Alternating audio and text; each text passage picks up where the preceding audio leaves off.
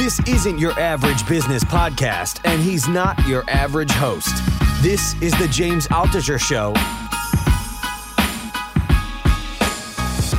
Today on the James Altucher Show. Another episode of my favorites. I don't know, should I call it? I should call this, these are a few of my favorite things. Specifically now, I am working really hard to learn something, and I decided, you know what? I'm going to take my favorite learning techniques and apply them and see how much faster I can learn this thing that I'm trying to learn than I have been able to learn in the past. And so far, so good. But in this episode, I describe some of my favorite learning techniques. I'd like to do my favorite books, my favorite movies. Perhaps next week, I'll do that and what I learned from each thing. Until then, enjoy this. Let me know if you enjoyed it. Let me know on Twitter, or it's always helpful to me if you can review the podcast. I really love it. It bumps me up on Apple rankings, which helps me get more listeners. Enjoy and see you soon.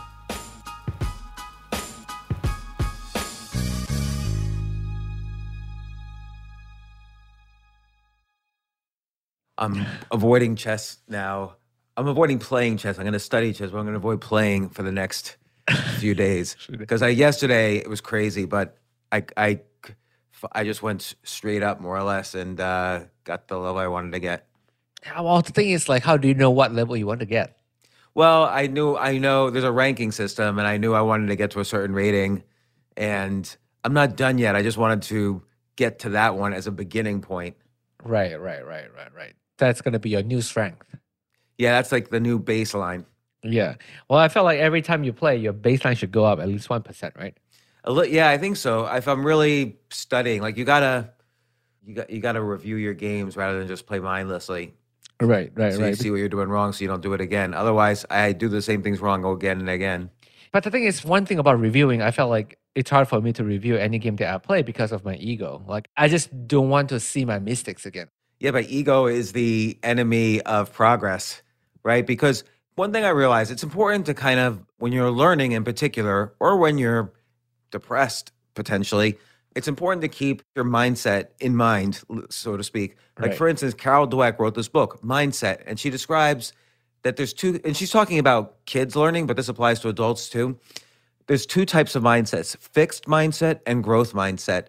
And we've spoken a little about this with Angela, but fixed mindset is when you think, I'm really smart, so I should do good on this test, or I'm really smart, so I should make a lot of money. And growth mindset is when you think to yourself, I did great on that test because I worked hard. I did poorly on that test because I didn't study this particular thing as hard as I could have. Next time I know, I'll study hard.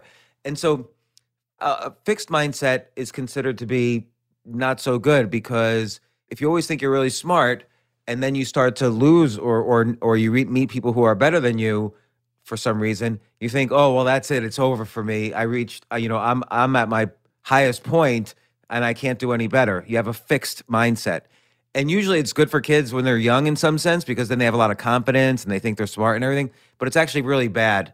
You should always think, if I didn't do good, what should I learn? How can I work harder? Don't tell kids, oh, you're the best, or you're really smart. You tell kids, hey, that's so great. You got that A. I saw you working so hard on that. You worked so hard on that. And so they know they can link their effort and the way they study to their success, rather than just this fixed thing like, oh, I have an IQ of 180 or whatever. So, and I think recently my disappointment in learning things, and this has always happened to me, I think this is kind of explains why I went broke, is that when I was a kid, everyone said, oh, James, you're so smart. I still had that Einstein look even as an 8-year-old. And people were like, oh, he must be smart. He must be the smartest. So every time I stumble, I don't just stumble, I crash. Like when I just failed a test in grad school, I just completely lost interest in grad school. And on comedy, sometimes when I have a bad set, which is rare, but on comedy sometimes, if I have a bad set, I think that's it. I'm going to quit. This is not fun. For many years, I quit being an entrepreneur because I thought, oh, this is not for me. I can't do this, blah, blah. And even chess, I hate losing a game because rather than saying to myself, oh, this might be an opportunity to learn, I just think, how could this be? Like, I suck. I thought I was great, and so on. Well, so like, I'm really curious, right? So like you were saying that like when you were younger, people said you are very smart. Is it because of your look, or is it you are really that smart? I'm just curious. I think it was large part because of my look, and because I don't know, I never, and I think that I think I was okay smart. I'm not like the smartest person that I've known. I went to this summer program when I was in summer before seventh, eighth, ninth grade Right. at Duke University, where it was for little kids who did well in the SATs. And so I went to that, and there was like 40 or 50 kids at this campus at Duke University, and it was in the summer, and everybody's like taking calculus in seventh grade. These kids, not counting me, these kids were so smart. It was ridiculous. Like they were building computers in their room in their spare Whoa. time, and there was actually one kid who was a chess master there, and I didn't know anything. I was at the bottom of the barrel, and these kids had 1,600 on their SATs already. It was ridiculous. When do you realize you have the fixed mindset, and when do you realize you have an ego? Because like if I lose a match and I don't want to look at the match because I don't want to see my mistakes, but the thing is I didn't realize it was my ego until recently. Until you interview Ryan Holiday, and I'm like, okay, the reason why I don't want to look at all my mistakes, maybe because of my ego, because I don't want to to look at my failures again. Yeah, no, but I'm not sure why this is the case. Everybody learns more from their failures than from their successes. And when did I realize this? Probably just the other day, What? about being a fixed mindset. Because whenever you read a book like that, you think to yourself, "Well, I clearly have a growth mindset. I'm the Yeah. better category." But I realized, why am I getting so disappointed? Like, so I've been trying to. I don't know what it is. We watched the Queen's Gambit, and Right. I fell back in love with chess. And it's not like I just wanted to play. I wanted to. I haven't played in tournaments in 23 years, so I wanted to get back to my normal, not my normal, my old strength, or even better. And I wanted to learn something new about this game that I'd been playing for so long. Plus, 62 million people watched the Queen's Gambit on all the chess servers. I could see the interest has tripled. So I figured, okay, this is interesting. All my friends are playing again.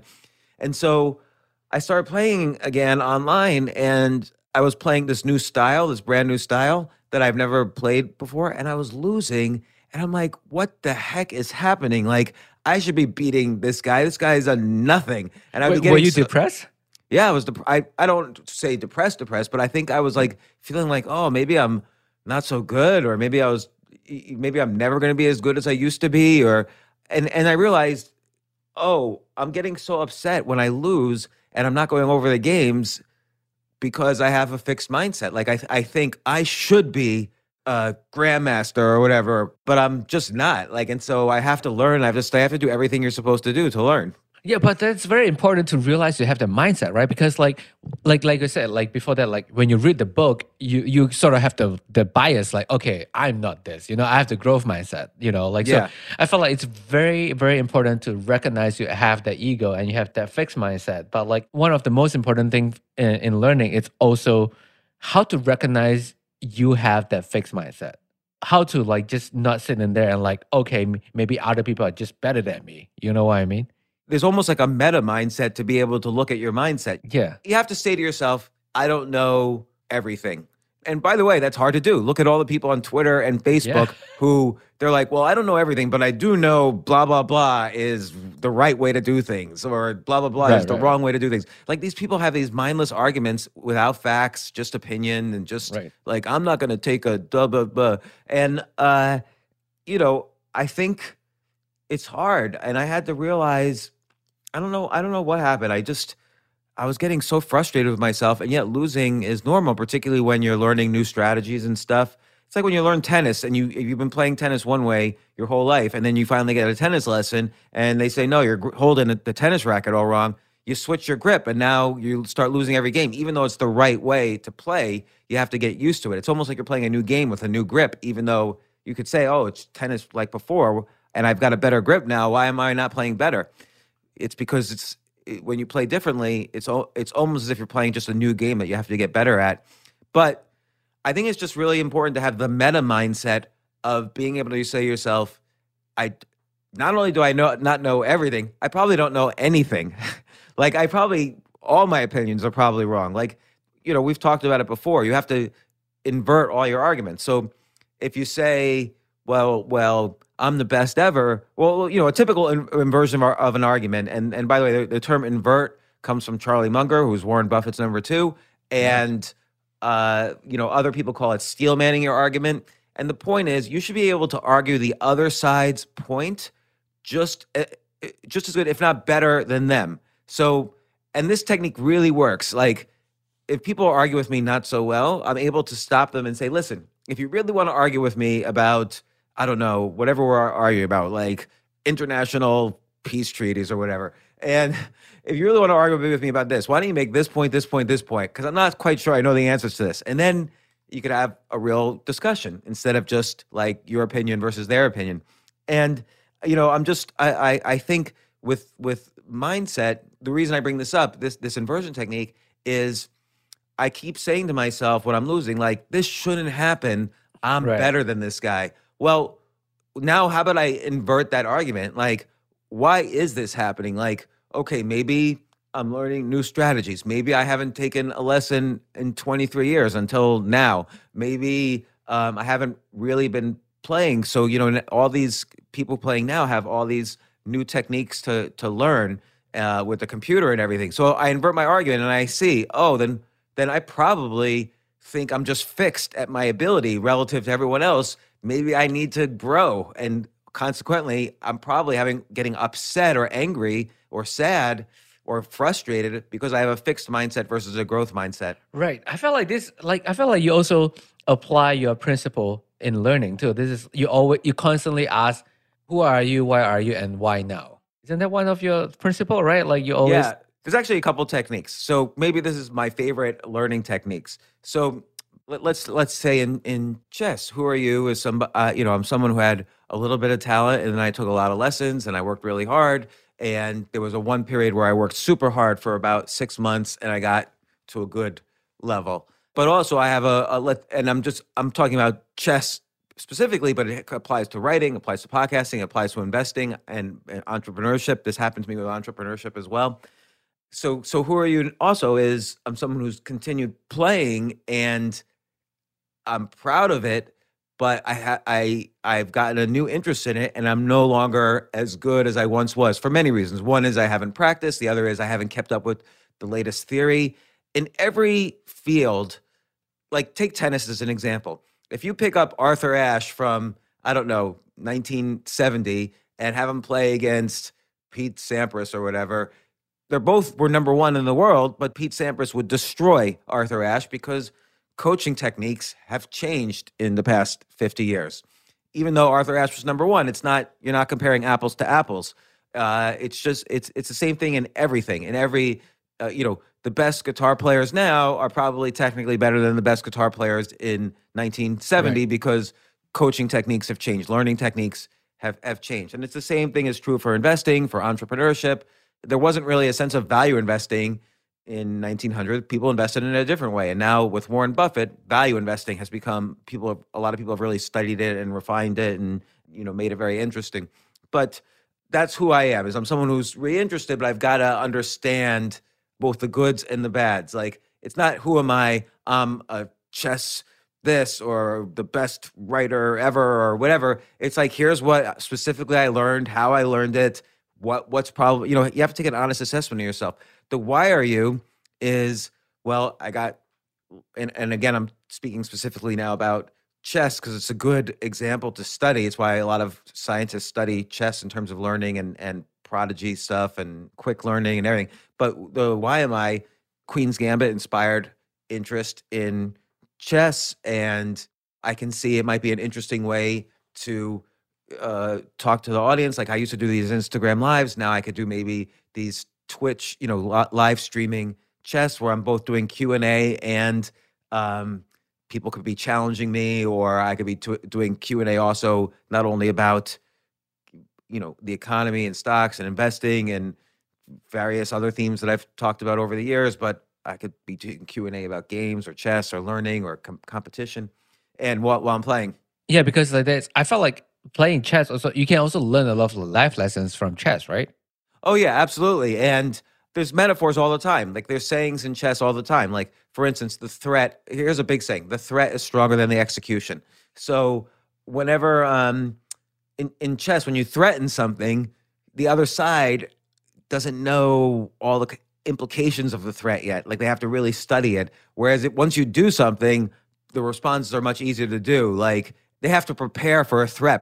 So the more things you threaten, the more tension there is in the board. Just like Microsoft always used to announce, and then next year we have this new amazing product coming out, and people would call it vaporware, but they were threatening basically their competitors that you better not start working on this because we're going to start working on it. So even if they don't do what they say, Microsoft used to be well known for that. Now other companies do it. Like the threat is stronger than the execution. When 50 years ago or 100 years ago, when a parent wanted to dissuade a child from doing something, they would say, you better not do this or you're going to get, spanked or whatever. So it wasn't the spanking that was the disaster. It was the threat of the spanking that would dissuade the kid. Now that doesn't happen. That doesn't happen anymore. But it's 2021. It's you people will call you child abuse or whatever. You go to jail.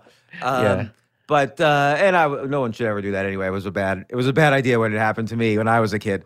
In any case, so then there's the why now?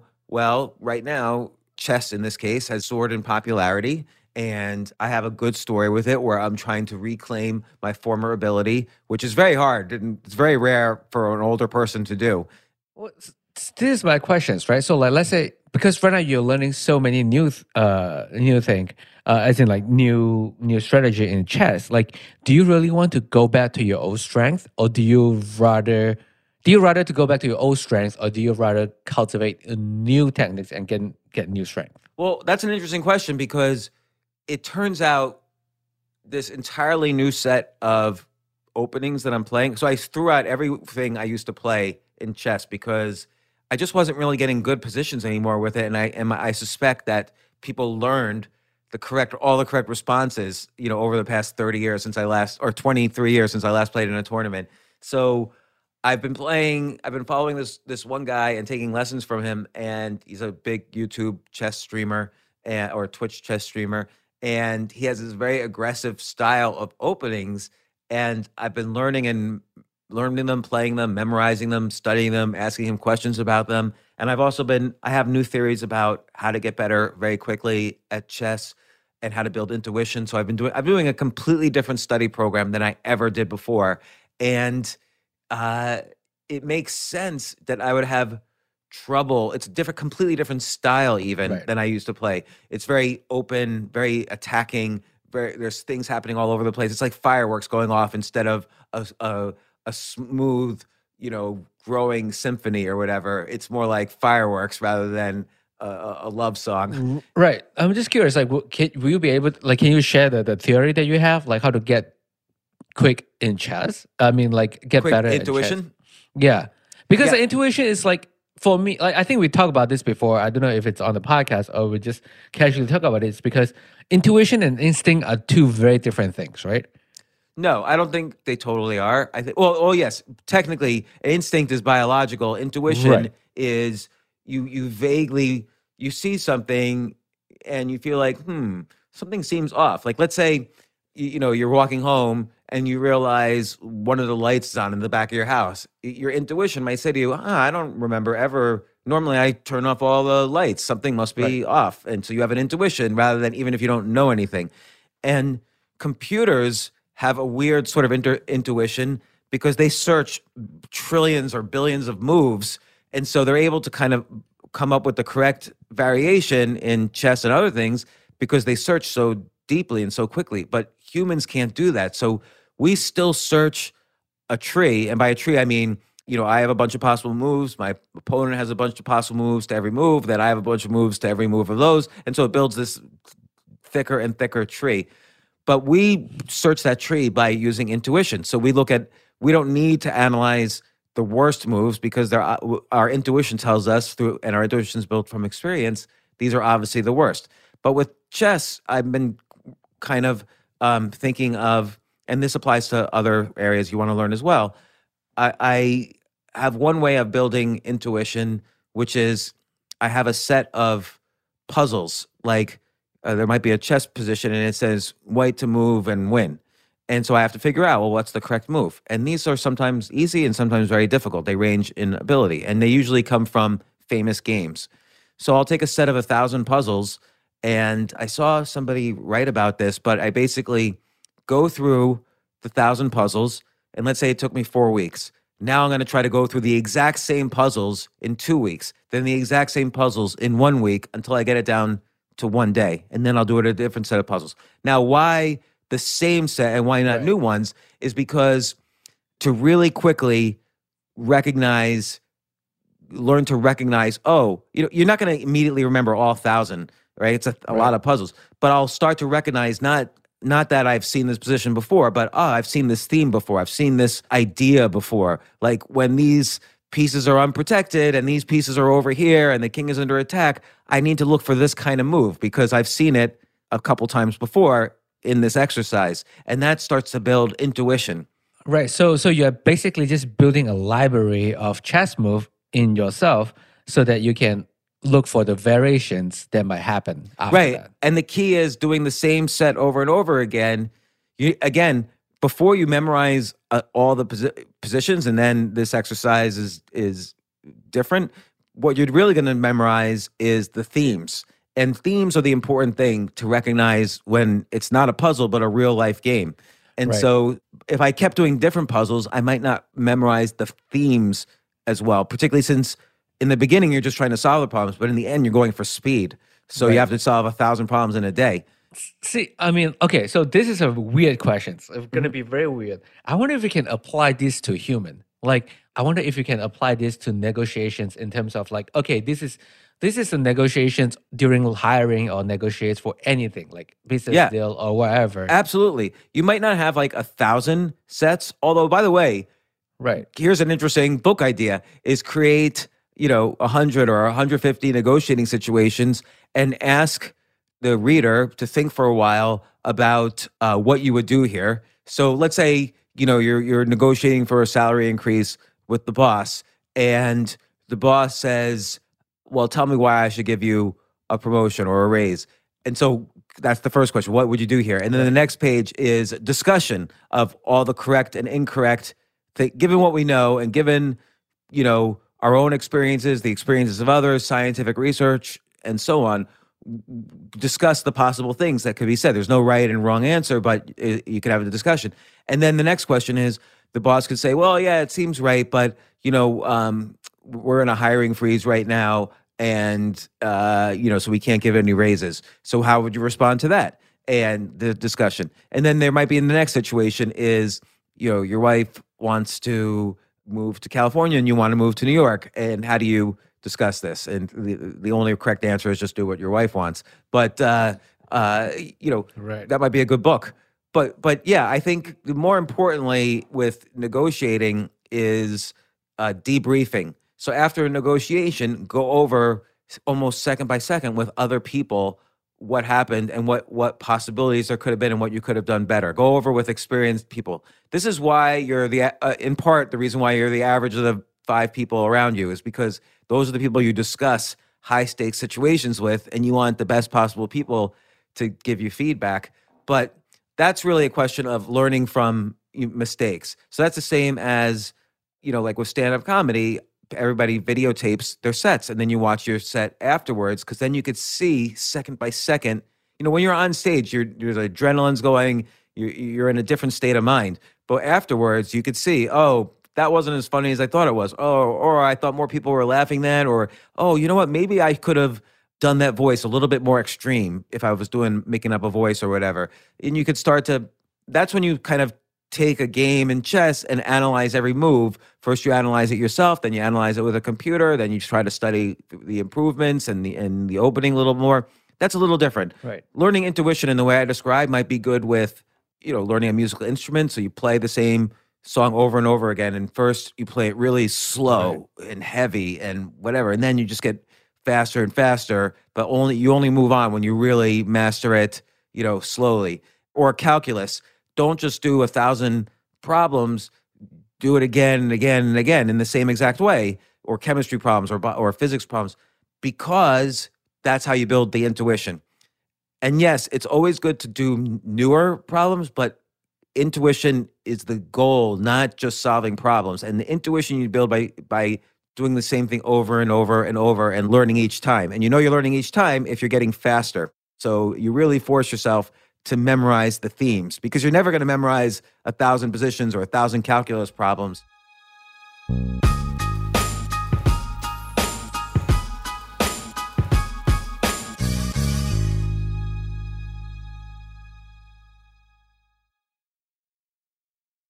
Do you ever use instinct when you're playing chess? Intuition, yeah.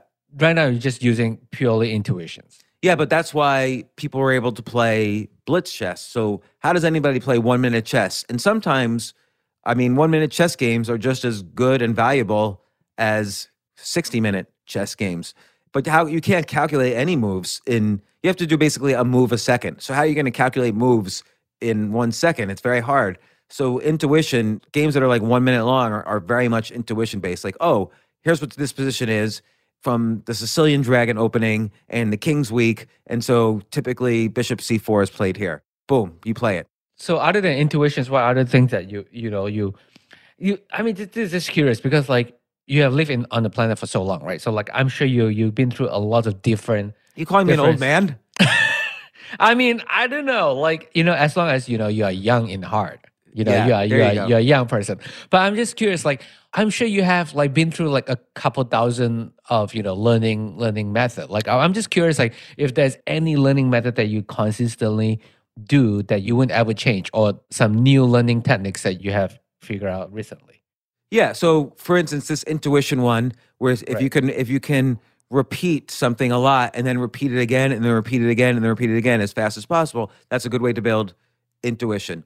If you can't have that experience, then reading a lot of books, then rereading them and having a lot of discussion about negotiations that you and your friends have been in and going over them, those are good ways to build intuition too. Again, you want to be able to recognize future patterns. Or investing. Like when I first started investing, I would make a typical mistake. Like something would look like, oh, this is trading so low, the real estate they own is worth more than you could just liquidate the company and sell all the real estate and make money. And I might think that way, but then I might miss some weird cues like, oh, why did the CEO sell these shares on this day? Or why did they miss their earnings report? You start to see things over and over again that, oh, this is a bad sign. There's a reason why this was trading so cheap. And you learn a lot about yourself through investing and fixed mindset versus growth mindset. But okay, so this intuition technique is a new one for me and is very important and is useful in a lot of different areas. And again, I'll just repeat it real quickly. Take a big set of complicated problems or situations, solve them, and then solve them again in half the time, solve them again in half the time, and so on. And that's how you build very fast and very powerful intuition. And I can see it's working. At first, it was making me think slower. The first time around, I was solving every problem slowly. So I couldn't even though I was changing my way of thinking about chess positions to this newer style, it was slowing me down at first. And I had to start building the actual intuition. Right. I wonder if that's the reason why also like lawyer has to study all the cases, like different old cases, right? Yeah, absolutely. And they also have to go over them. The other one, which is always important, which I write about in a bunch of different places, is called plus minus equals. So when I decided, you know what, I want to take this, and it's just a few weeks ago, I decided as a hobby, I want to take this seriously. And I know plus minus equals is the best way to learn. So here's what it is. Plus, you find yourself a teacher. Equals, you play with people who are similar in skill with you and you go over the games. And minus, you teach. Because if you can't explain something simply, then you don't truly understand it. So plus, I actually got as a coach this international master, Eric Rosen, who does all these YouTube videos about the openings I'm now interested in playing. And so it's been great.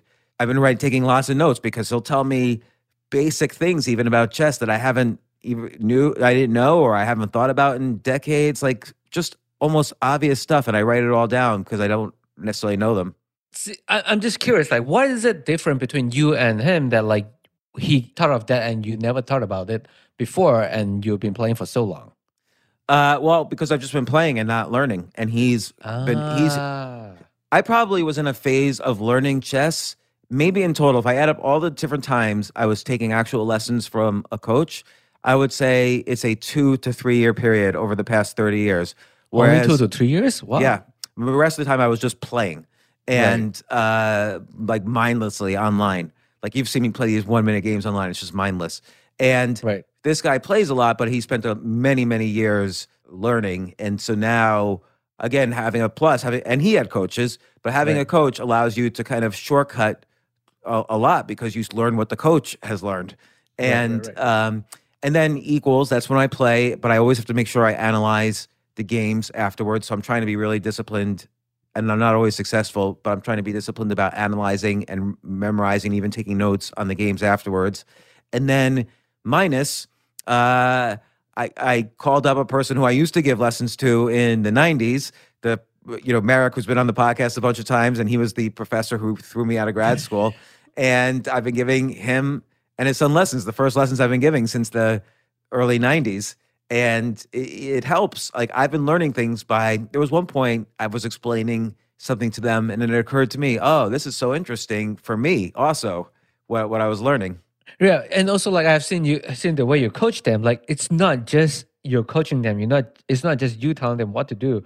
It's actually you discuss with them what to do, and then they give their takes as well, and then you learn from that too, right? Right. Like you have to always, when you're teaching, you can't just lecture. You have to encourage people to think. So they start using the muscles that they're going to be required to use in a real game. With chess, rather than just say, hey, what's the correct move? Give them a technique for finding the correct move, for analyzing the correct move. That's important also. So we talked so far plus, minus, equals. Cool. Yep. We also talked the intuition technique. And we also talk about the mindset. Be really honest with yourself. Do you have a fixed mindset or a growth mindset? With a fixed mindset, when you lose a game, you say to yourself, I suck, or I should be better than this. With a growth mindset, you say, this is the 20th time I've lost a game like this. Like, here's something I noticed. I kept getting in a really good position because of the lessons I've been having, and I've been learning these new openings and all these new traps. I keep getting into this great position, and then I would lose. And so what's going on? Like, why are these people beating me after I have a winning position? And I had to really analyze that. But I had to, instead of saying like, I can't believe this. Well, this is what I was saying at first. I can't believe this. I should have won that. Instead, I have to say, why am I keep losing these winning positions? And that is a process I'm still going through. Like, yeah, I remember because like sometimes we were supposed to do a podcast. You've just been playing chess, and then like every 2-3 minutes, I will hear you saying that, why am I losing this? And the guy is like lower ranked than me, right? Yeah, and that would be frustrating but that's very fixed mindset kind of language. And so when you read self-help books, there's this tendency to say to yourself, well, of course, I've got this. This is for other people. I've got grit and a growth mindset and extreme ownership and, right. I do 1% extra a day. But you have to be really honest with yourself. Like, are you doing that? And it's hard to admit, hey, you know what? My entire life I've had, and this is, I just realized like the other day, my entire life on most things, I had a fixed mindset instead of a growth one. Like one time I remember I was going broke. This is like 10 years ago or so. I was thinking to myself, why is this happening to me? Like I'm a smart guy. Why do I keep going broke? The disappointment in myself was fixed mindset. And the growth mindset would be, okay, I know I can do this. I'm close every time. I make the money. I'm doing something wrong and keeping it. And I had to learn from that. So maybe I got a little bit of a growth mindset in terms of making money after so many years of a fixed mindset. And now the same thing's happening in chess or in comedy. You have to always be growing and not assume you're the best in the world. Even writing, I always have to, sometimes I'll look back at my old writing that I remember thinking, this is the best thing anybody's ever written ever. And I realize, oh my God, this stinks. And I have to keep getting better. So you were talking about books, right? You're talking about like, all the self-help book and read this, read that. There's one question that I always wanted to ask. Sometimes when you read something and then you would just think like something, like you would just copy their mindset or copy their philosophy or copy their... Yeah. How can you read something and not be a copy of that person? You know what I mean? Yes. So for instance, a classic example is someone reads Ernest Hemingway and then they start writing and they're writing very simple sentences, a lot of one-syllable words, They kind of have like a semi Hemingway style. Right. Or let's say comedy. Like let's say I watch Chris Rock right before I go on stage. I might have in my head a little bit of Chris Rock. We're always mimics. We have these mirror neurons, which we look at something and we kind of take up those characteristics that we were looking at. Like if you watch someone climb a ladder, even if you've never climbed a ladder, now you can with the mirror neurons triggering. So to answer your question, I don't think it's a bad thing to emulate other people who are very successful at what you want to do. Keep doing that. Study the people who are much, much better than you, like significantly better than you, and try to copy them. Actually, try to plagiarize their styles. Ultimately, then you get good enough and you know enough styles and you've analyzed enough people, then you'll be able to start coming up with your own ideas and your own style, and you'll figure out which styles you're comfortable with, which aren't, and you start leaning into it. And as you develop the language of the skill you're developing, you will be able to speak that language in your own voice. So Bobby Fischer is one of the most famous chess players ever, the first American world champion, and he was known for just disappearing, studying games for years and then coming up with improvements and having his own unique way of playing chess that nobody else played like. And that's how he became great. And the same thing with writing. Like the best writers have very unique styles. The best musicians. No one sounds like Led Zeppelin. No one sounds like Pink Floyd. No one sounds like the Rolling Stones or U2. They all have their own unique styles.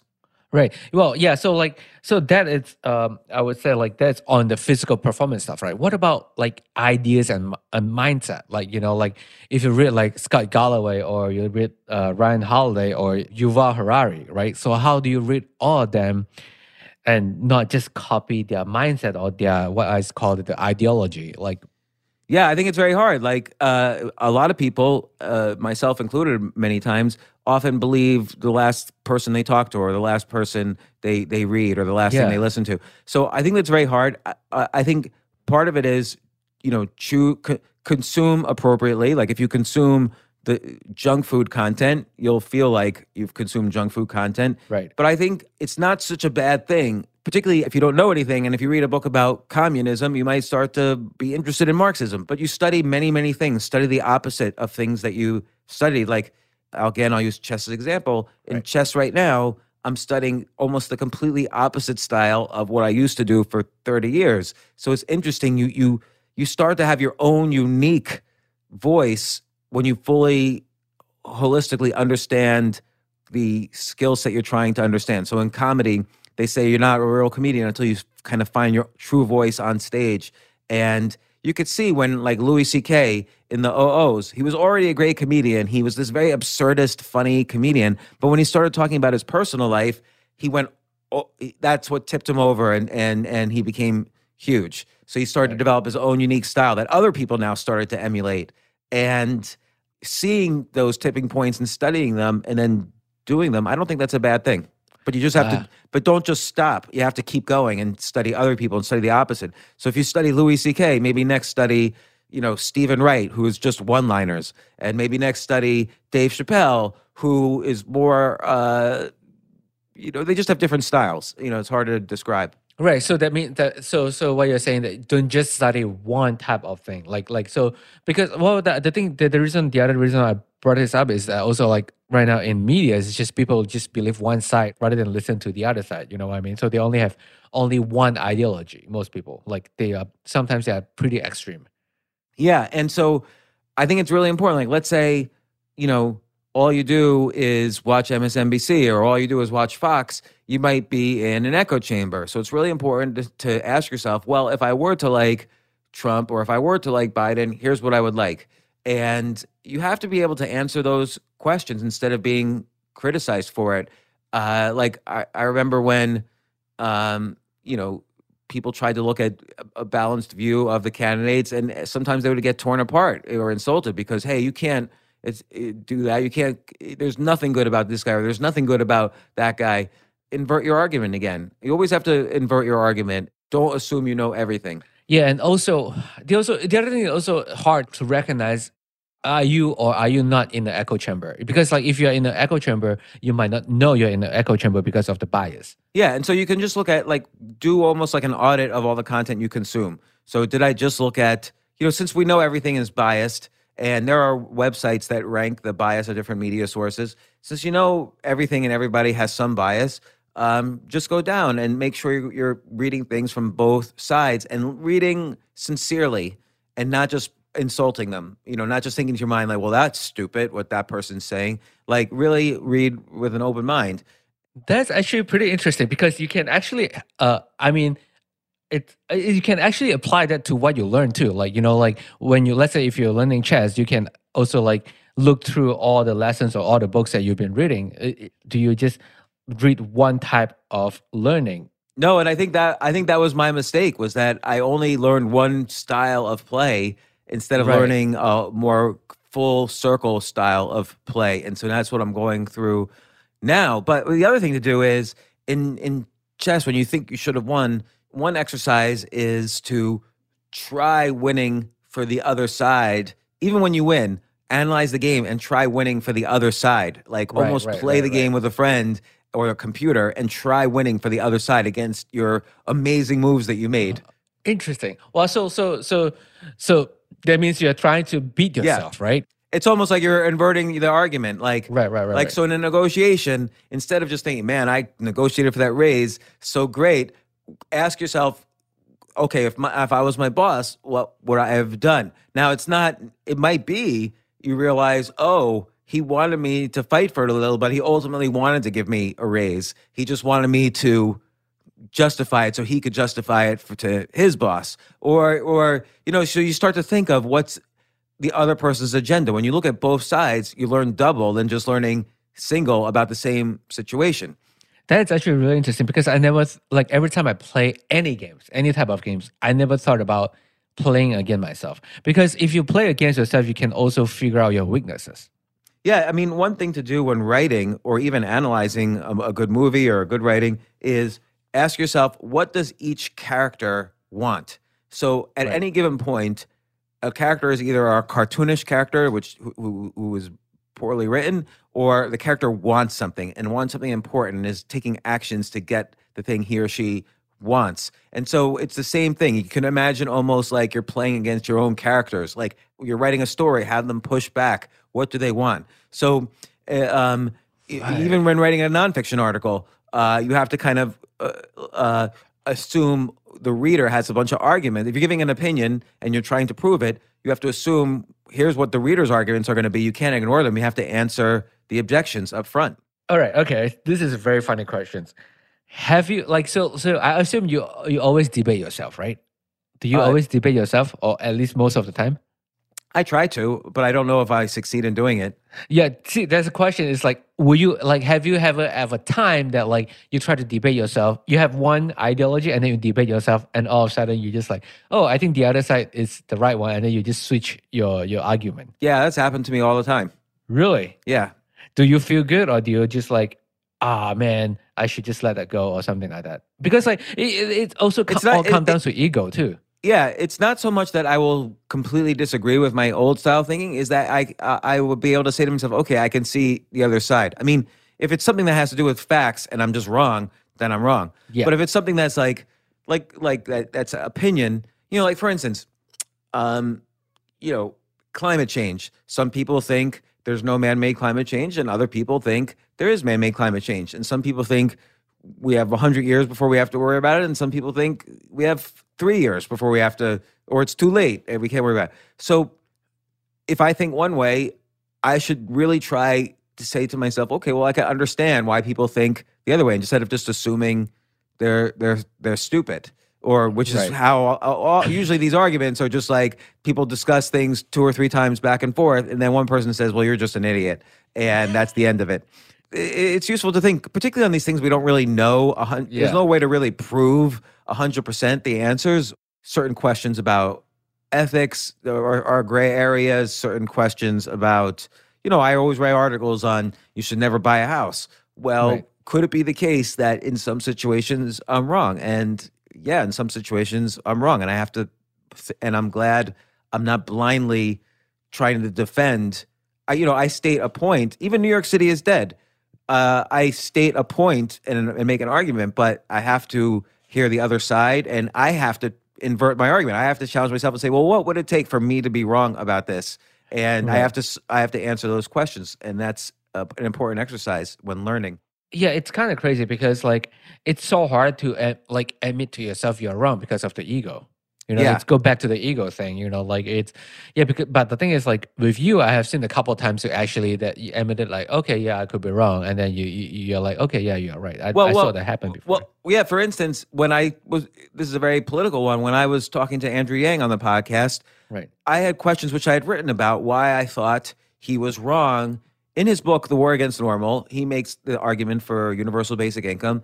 And I had some questions for him, which I wrote in an article, and I was able to finally ask him on the podcast. And he had very reasonable responses, of course, because he's thought about all these things more than I have. And I learned from it rather than just saying, well, we'll see, we agree to disagree, I guess. Like, I hate when someone says that to me. We agree to disagree, as if like, I'm an idiot and you're Right. just going to disagree, and I'm just going to disagree no matter what. I feel like that's just a fancy way of calling other people idiot.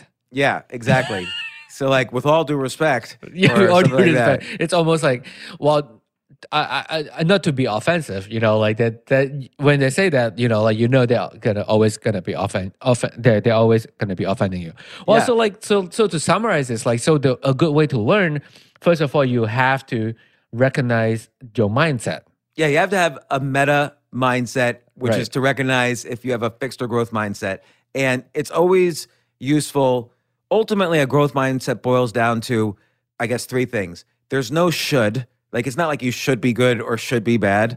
Right. There's, only did you work hard and did you work correctly? Not only did you just play a lot or read a lot, but did you think about it, take notes, study, in some organized, structured way. And when you lose, don't be disappointed. Here's an opportunity to analyze your game and learn. So that's the growth mindset. So it's important to have that. Then I talked about developing intuition through Right. repetition and then repeating. So doing lots of some simple thing and then repeating it to build the categories.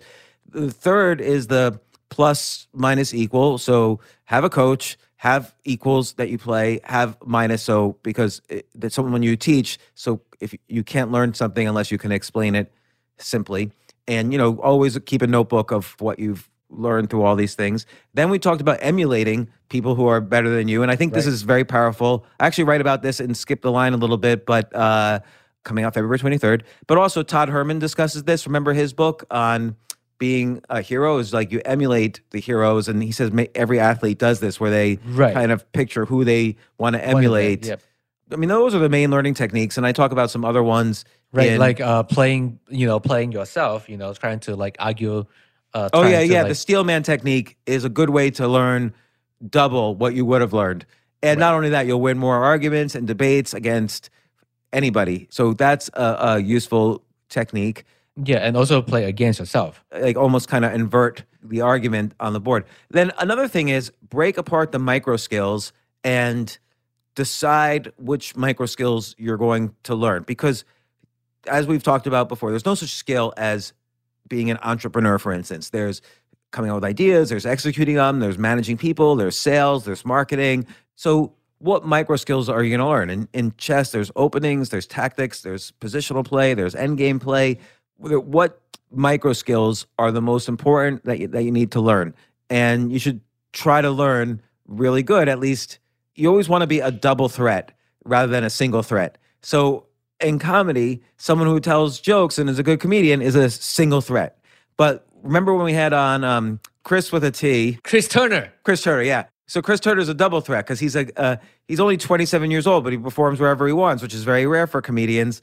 And the issue is because he's a double threat because he does comedy and rap, and this is a huge skip the line type of technique. Right. Or if if you're a good student and you want to get into Harvard, you probably won't. But if you Google Aurora Strauss, who goes to Harvard. She was a double threat. Not only was she a good student, but she was also a professional race car driver. So double threats succeed a lot faster than single threats. Right. Triple threats, by the way, I don't know, because maybe people think you're a dilettante and do too many things. Being a double threat is a great thing. Like if you're Right. a hedge fund manager and also a stand-up comedian, that's kind of an interesting little twist that makes you stand out when people are deciding, where to invest, for instance. I'm assuming. Yeah. So if you're a hedge fund manager and a comedian, don't be a podcaster. Yeah, don't be a true. Unfortunately, I'm like a quintuple threat, which means I'm nothing. So I'm useless. But so keeping that in mind, if, in any career, like I remember even in computer science when I was trying to figure out what to study, you could learn all the techniques of. This is why it's important to understand not only the skills but the domain, as we talked about last week. But let's say I want to study something in computer science. What if I take these techniques from, genomics and how they study DNA and how DNA programs the human body? Maybe there's an interesting way to implement that in parallel processing, and then you have a whole new theory about how to create a parallel processing computer. So that's becoming a double threat instead of a single threat. Right. And also, if I would add one thing, it's also like review what you have learned or what you have read.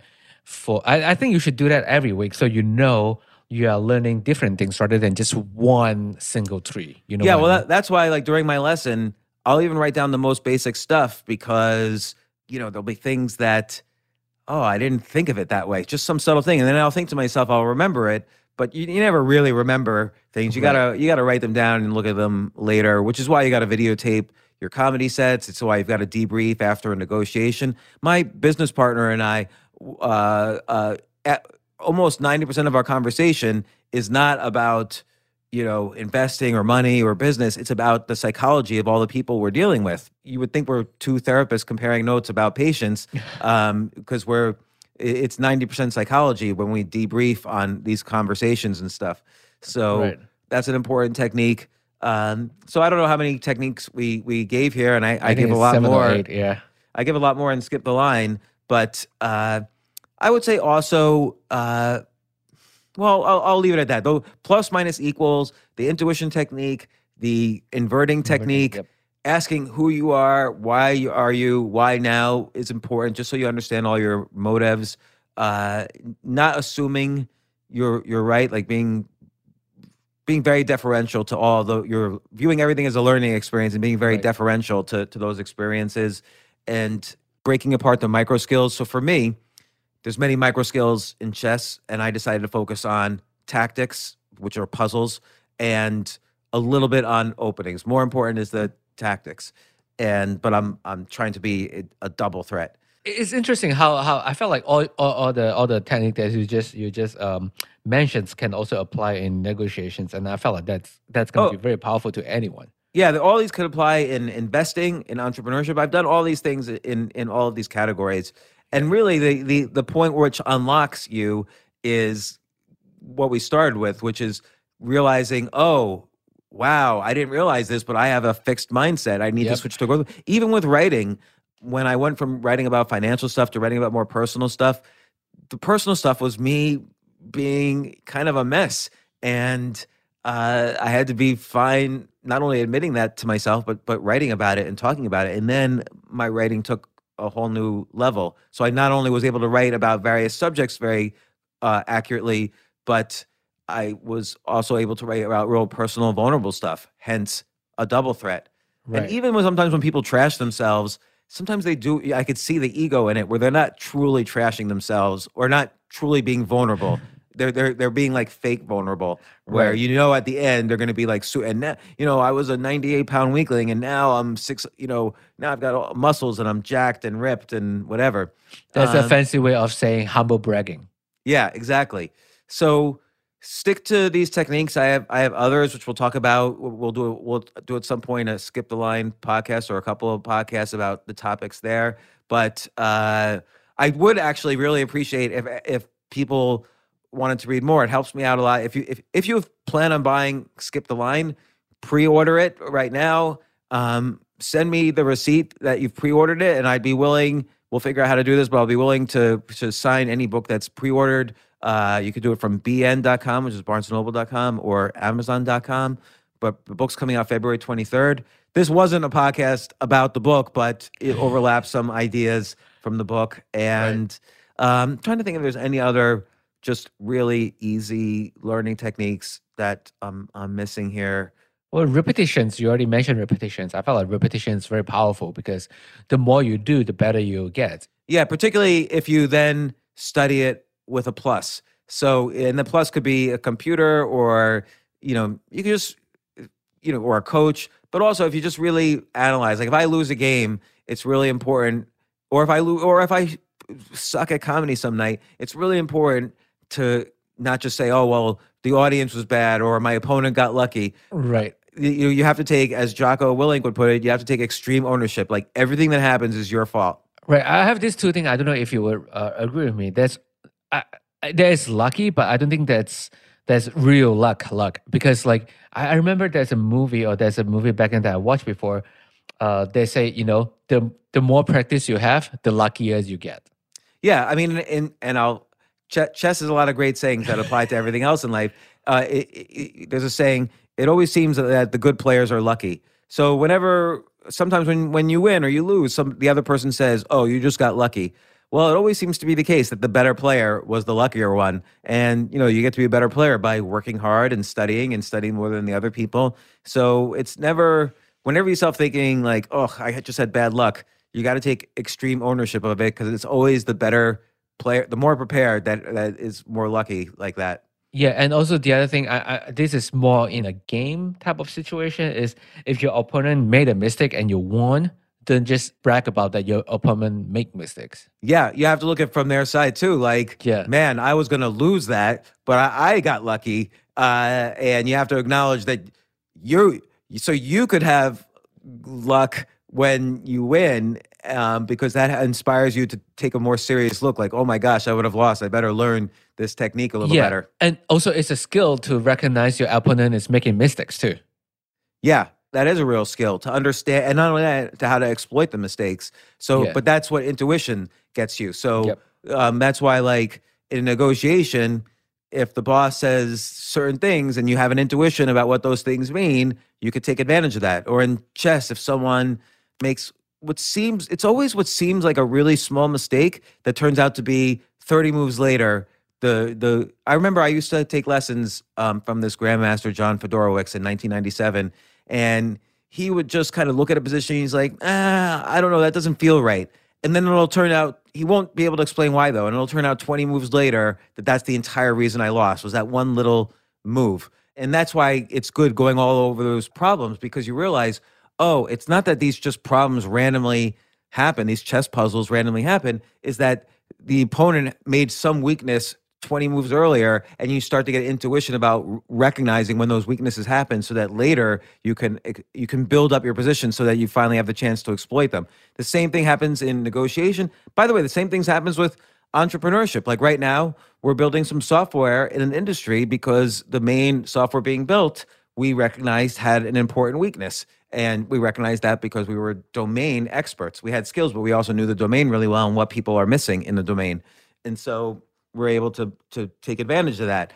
And so recognizing mistakes in an industry or in a game, in an investing style, or, boy, I don't really know this about physics, so I should learn this. Recognizing your own mistakes whenever you argue physics theory or whatever. Right.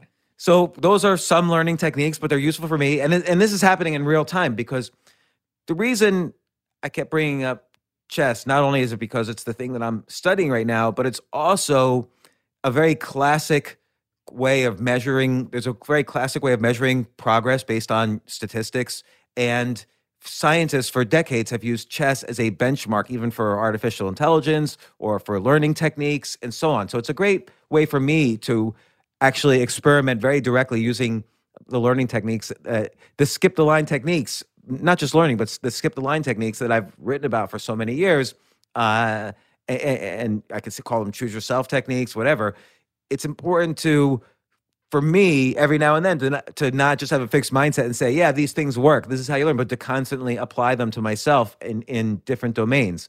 And so as soon as I decided, I'm going to try to get better at chess, I put into place all the techniques that I've been writing about, and I'm using them now, and it's working, by the way. So yeah, That's great. Thanks for teaching me how to learn. Yeah, and thanks for having me on your podcast, Jay. Well, welcome to the Jay Show. No, This is another episode of my favorites, and these are some of my favorite learning techniques, particularly ones that I'm using right now in both entrepreneurship, negotiating, persuasion, chess, writing, podcasting. When you're a threat to everyone, you're a threat to no one. Yeah, that's a good one. All right. Thank you, James. Thank you.